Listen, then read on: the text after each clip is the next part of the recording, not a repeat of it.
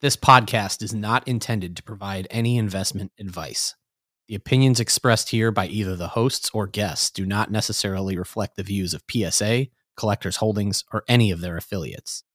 Any discussion of collectible values in the past or present is not a guarantee of future performance.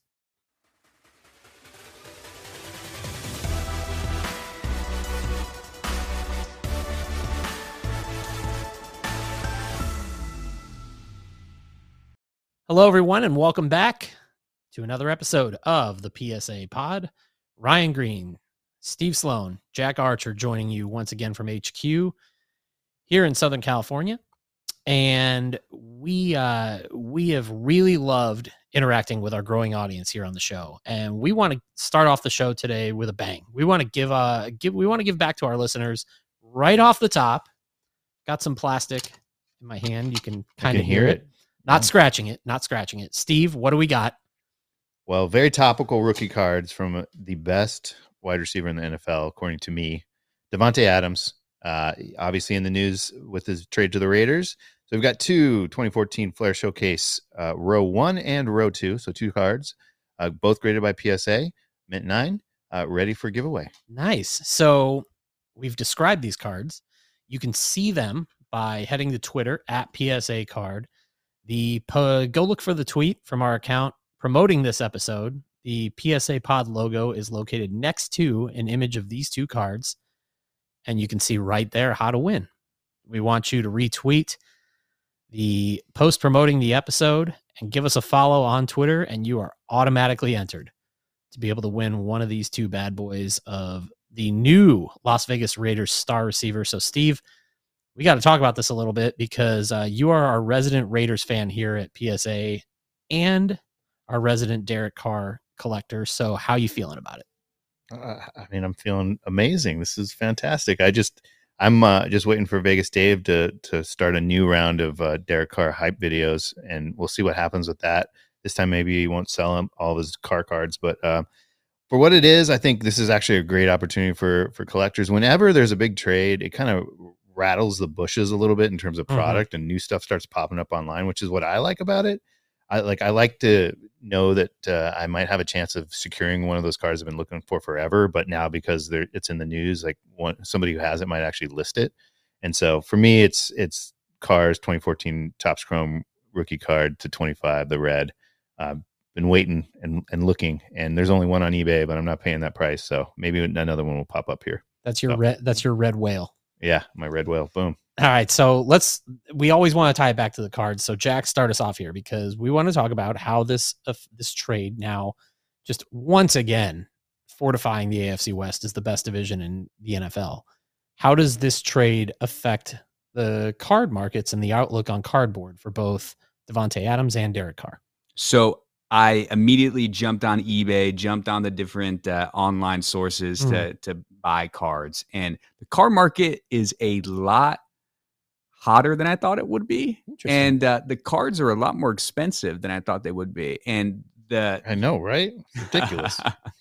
The thing that's especially interesting to me, though, is how low the pops are. He's in that pocket of seasons where the pops are just really low, especially for Prism. His Prism Silver rookie card, I think, is pop 24, pop 25, somewhere around there. So if Derek Carr does what some people like Steve and pretty much only Steve think he's going to do this year, those cards are going to be pretty coveted, and they're just not going to be showing up. But what really is the kicker for me is that the Raiders believe in this guy. He's on a pretty solid contract, and they're just surrounding him with weapons between Davante Adams, between Hunter Renfrow, Josh Jacobs, Darren Waller. Like that's a team. Like that's a heck of a list. That's a unit.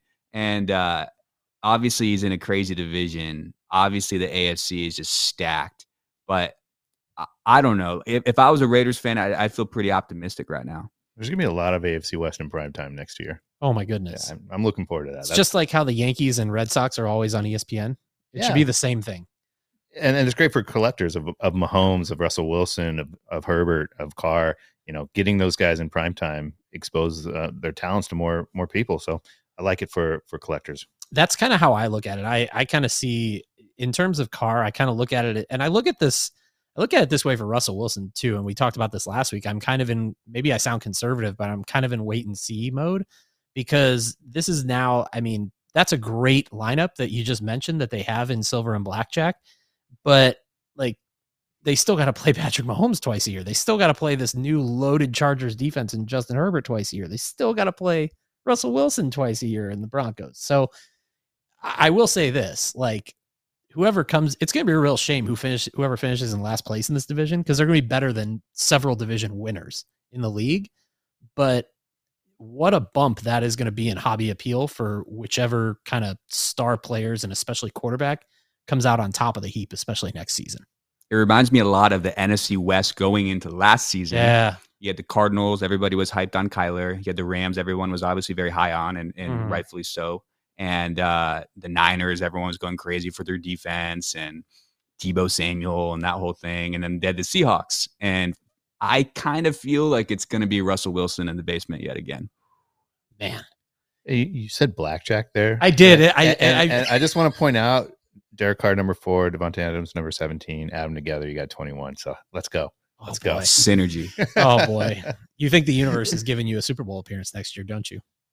No, I'm not going that far. Okay. I have way too much scar tissue to be thinking that big. All right. So before we get into some more trending topics here, we do want to bring back the PSA News Updates segment.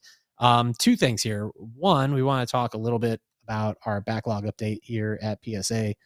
Steve, what do we got right now? So we're now under 5 million. We're in the 4s, which is good. We're not popping champagne just yet. Obviously got a lot of work to do, but it is progress. It peaked at about 12.5 million. So the fact that we're down in the 4s at this point is huge news. And, I think we're seeing obviously now still quite a few customers who are patiently waiting because of the huge influx of orders that came in late February, early March of 2021 with the popularity of the hobby back then and kind of the rush to integrating. So we're still committing over 80% to the backlog, and our operation is really dialed in, getting as much out as possible from those value lanes. So it's a work in progress, still pushing it through, still tracking to have it down to what is essentially 0 by the end of the summer. So speaking of tracking, our second news update we want to get into here.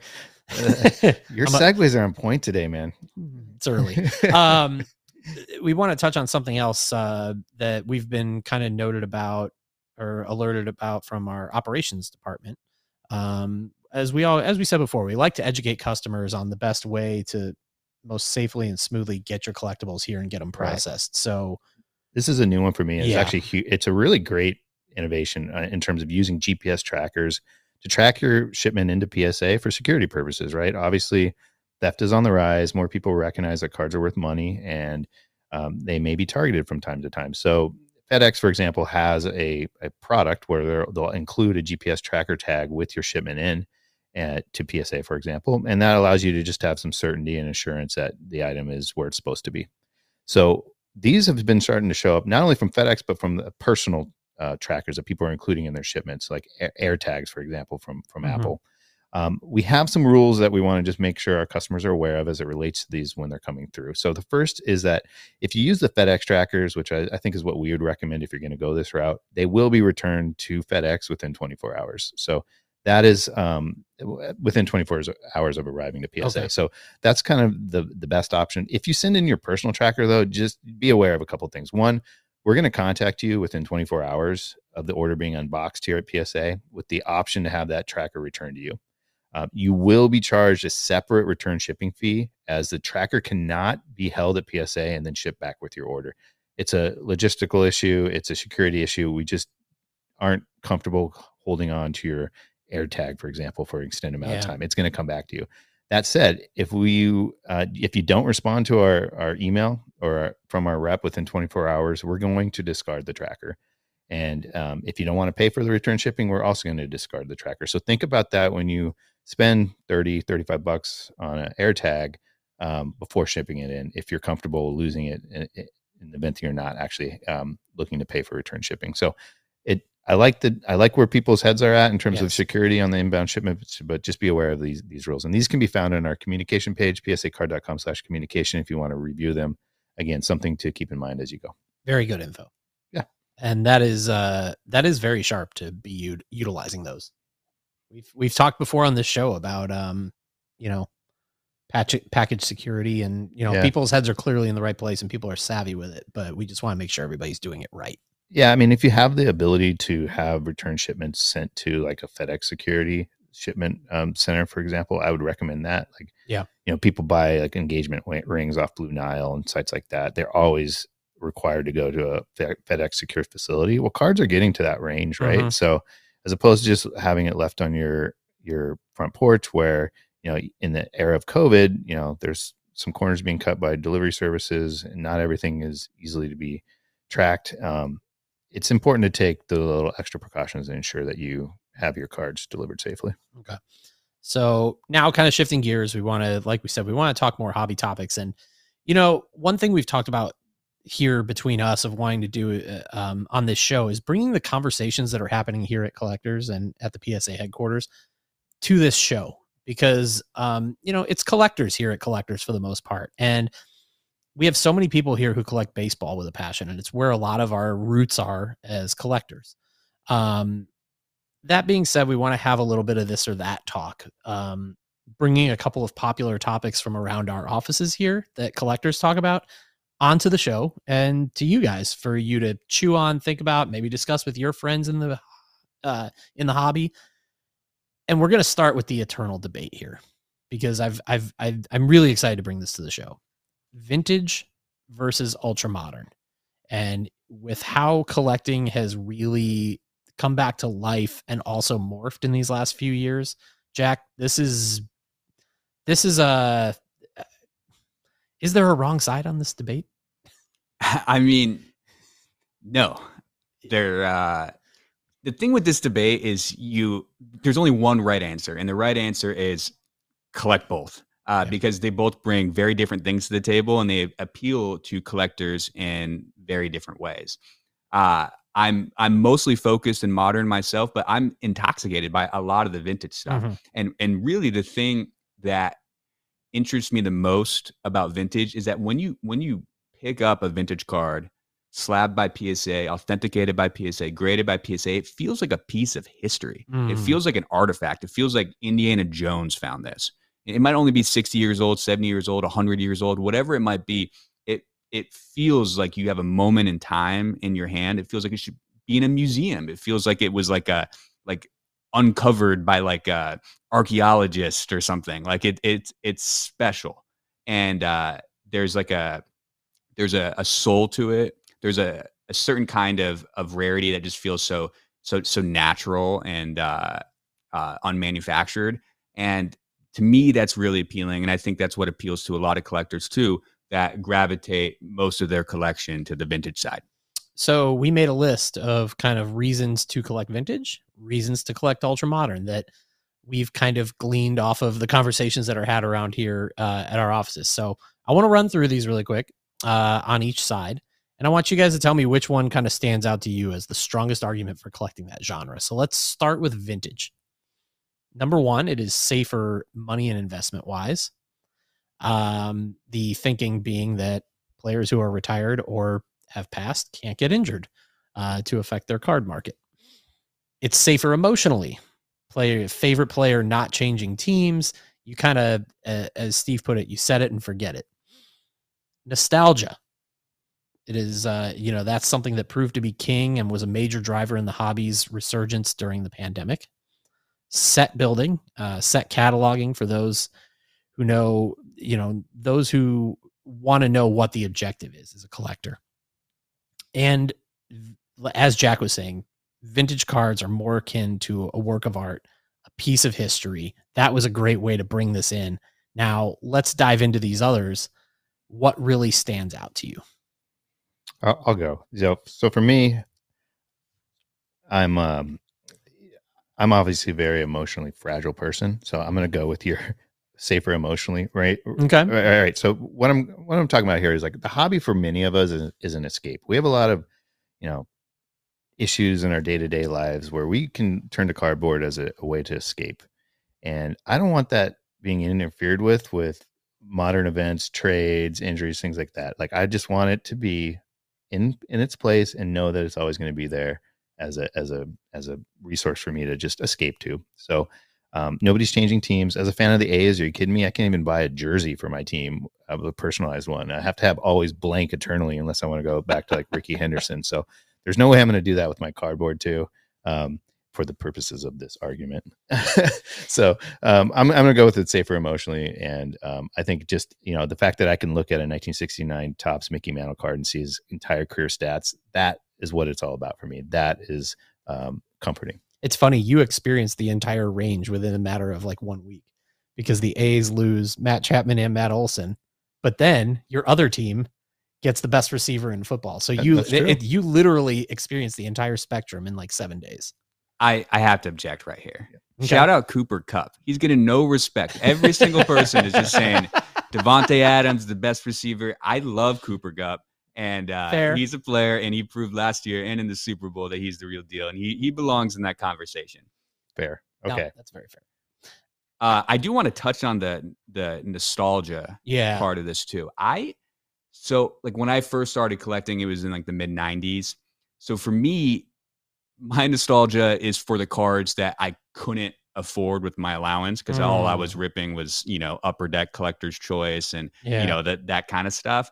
But if you grew up in a specific era or opened like a hobby box on Christmas and you got like the set really appeals to you, I think nostalgia is like a really, really big factor into this that some people consider and other people don't. Totally.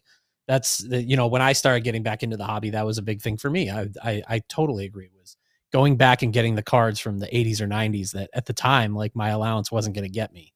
And now that I was a working adult, I could have means to them. Yeah. You guys want to know a really heartbreaking story? Of course. It was like late 90s and I saved up a bunch of money and I went to the local card shop. There's this place called Rookie of the Year. And they had a first edition holo Charizard just like sitting there. $50, right? I just felt like so much money, but like I had the cash and I was like going back and forth. I ended up going with this autographed Jeff Cirillo card. It was on like the Rockies and he played for the Mariners later. And it haunts me to this day. And every collector has scars. And now you have laid bare yours for our entire audience. It's funny, Steve, kind of on the coattails of what you were talking about with the safer emotionally. I want to go back to the first one.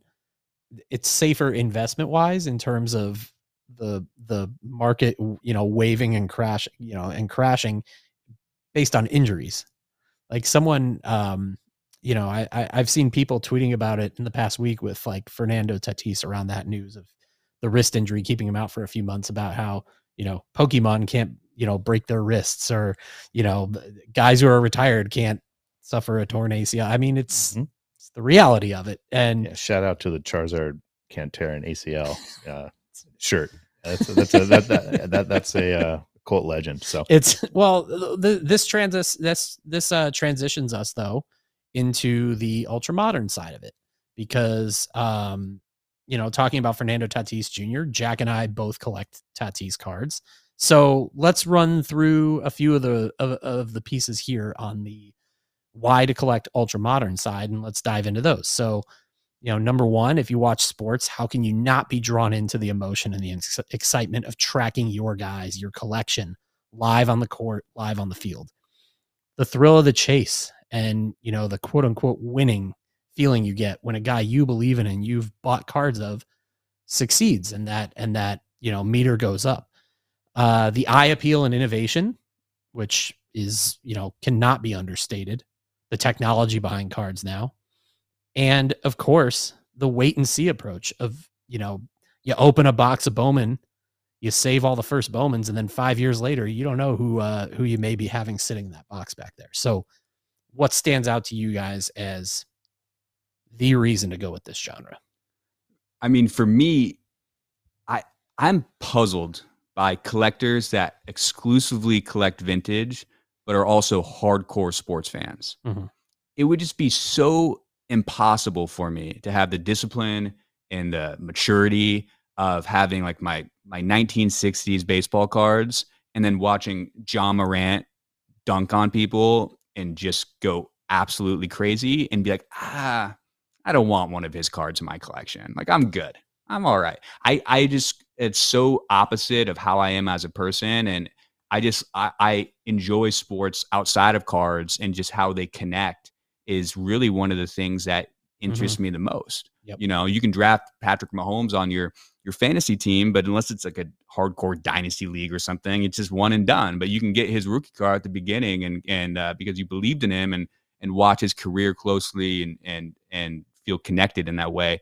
So for me, I love having a collection of players that I get to actively watch and root for, that aren't necessarily tied to any team, but are just players that are like on my team in a way. Yeah. I ride on the coattails of that. I love the quote unquote thrill of the chase angle of it. You know, the idea of believing in a guy and, you know, jumping in the deep, maybe not even jumping in the deep end, but, you know, collecting that guy. And then that feeling of, you know, the quarterback you believed in, watching him play in the Super Bowl. Like, imagine people who bought Joe Burrow cards, you know, when he tore his ACL, and they're like, I really believe he's going to come back. And the next year you're rewarded with watching him in the Super Bowl run. Like, that's an intoxicating piece of the hobby. And I think it really can't be understated. Yeah, I mean, I was buying really, really inexpensive Tyler Hero cards summer of 2020. Perfect example. All of my buddies in the hobby were rolling their eyes at me, just like poking jokes. And then he went off in the bubble, leading all the way up to the finals. And it was honestly one of the most satisfying things in the entire world. Just because I got so much hate for it. I got poked fun at about it. Like, what are you doing with this Tyler Hero collection? And then he went crazy. And it was fun to see. And it's a good moment when stuff like that happens. So I'm on the other side of that kind of same experience with the wait and see approach. Like, I like opening wax, especially when new product comes out, and then squirreling it away.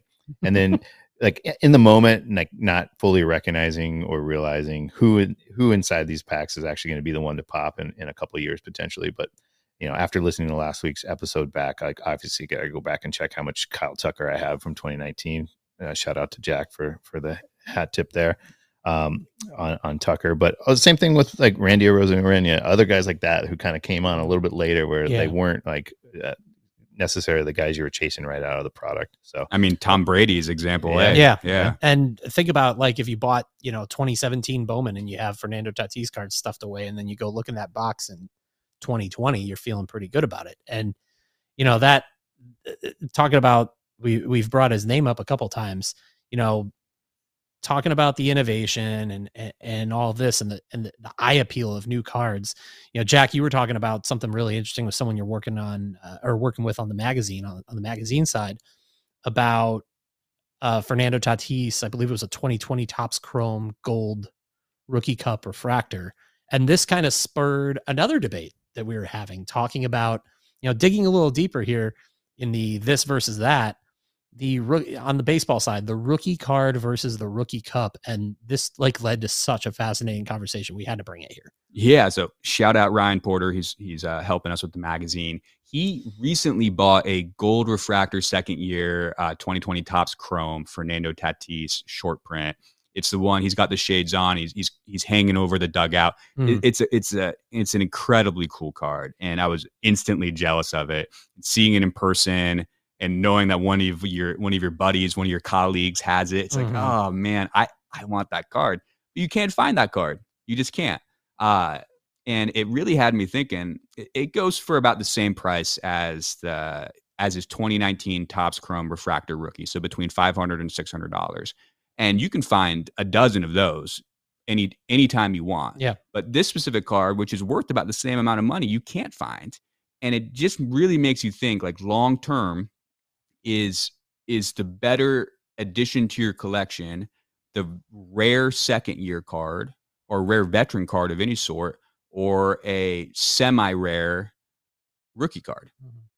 Okay, well, let's riff on this for a few, because I think you really hit on something there with the second year card, and this applies across all sports genres. But, you know, I can relate. I know I have some second year Tatis stuff that kind of fits in that bucket.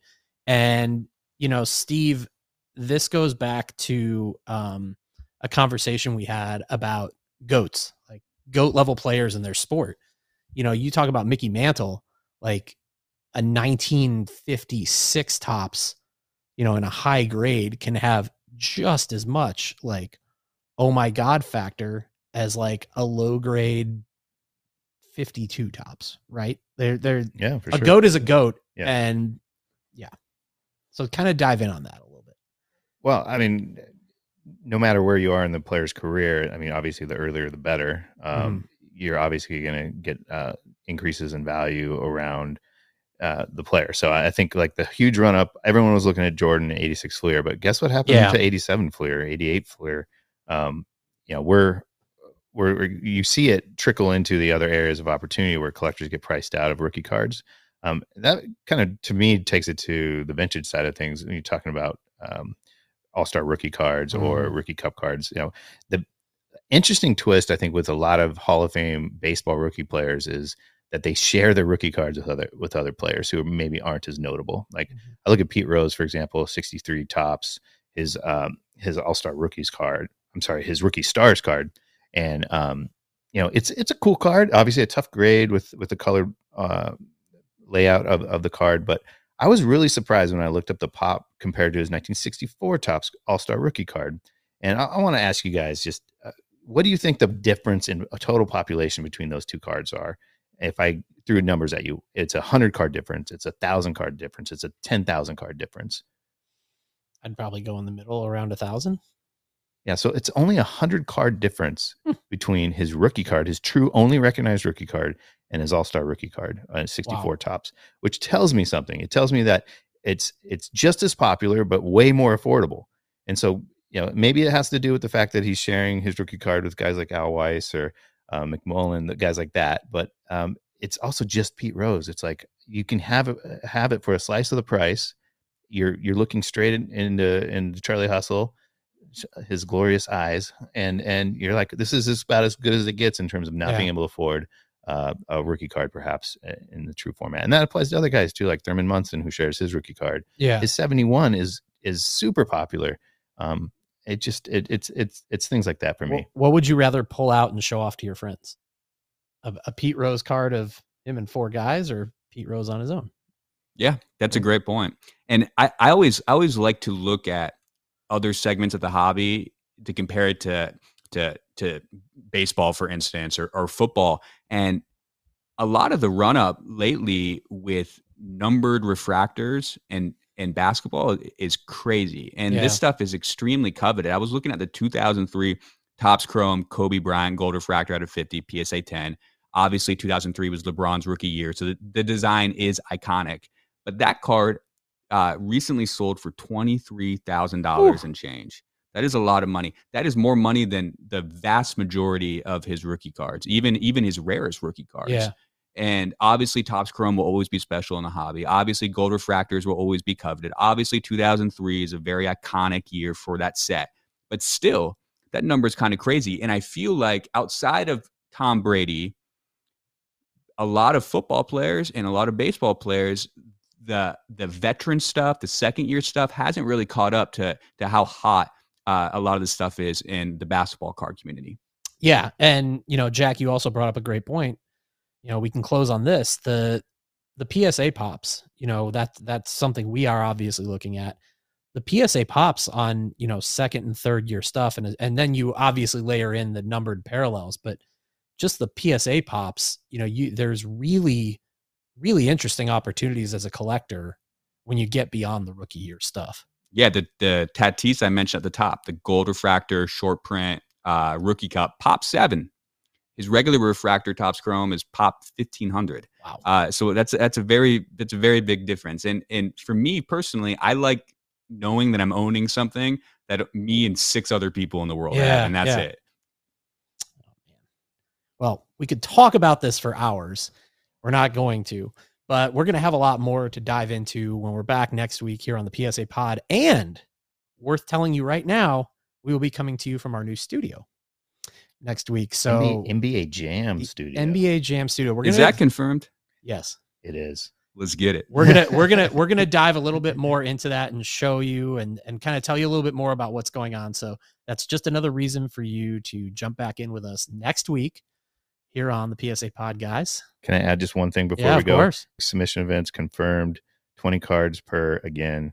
And so we're rolling with the same, no change on the submission events on Tuesday and Thursday, 12 Eastern noon.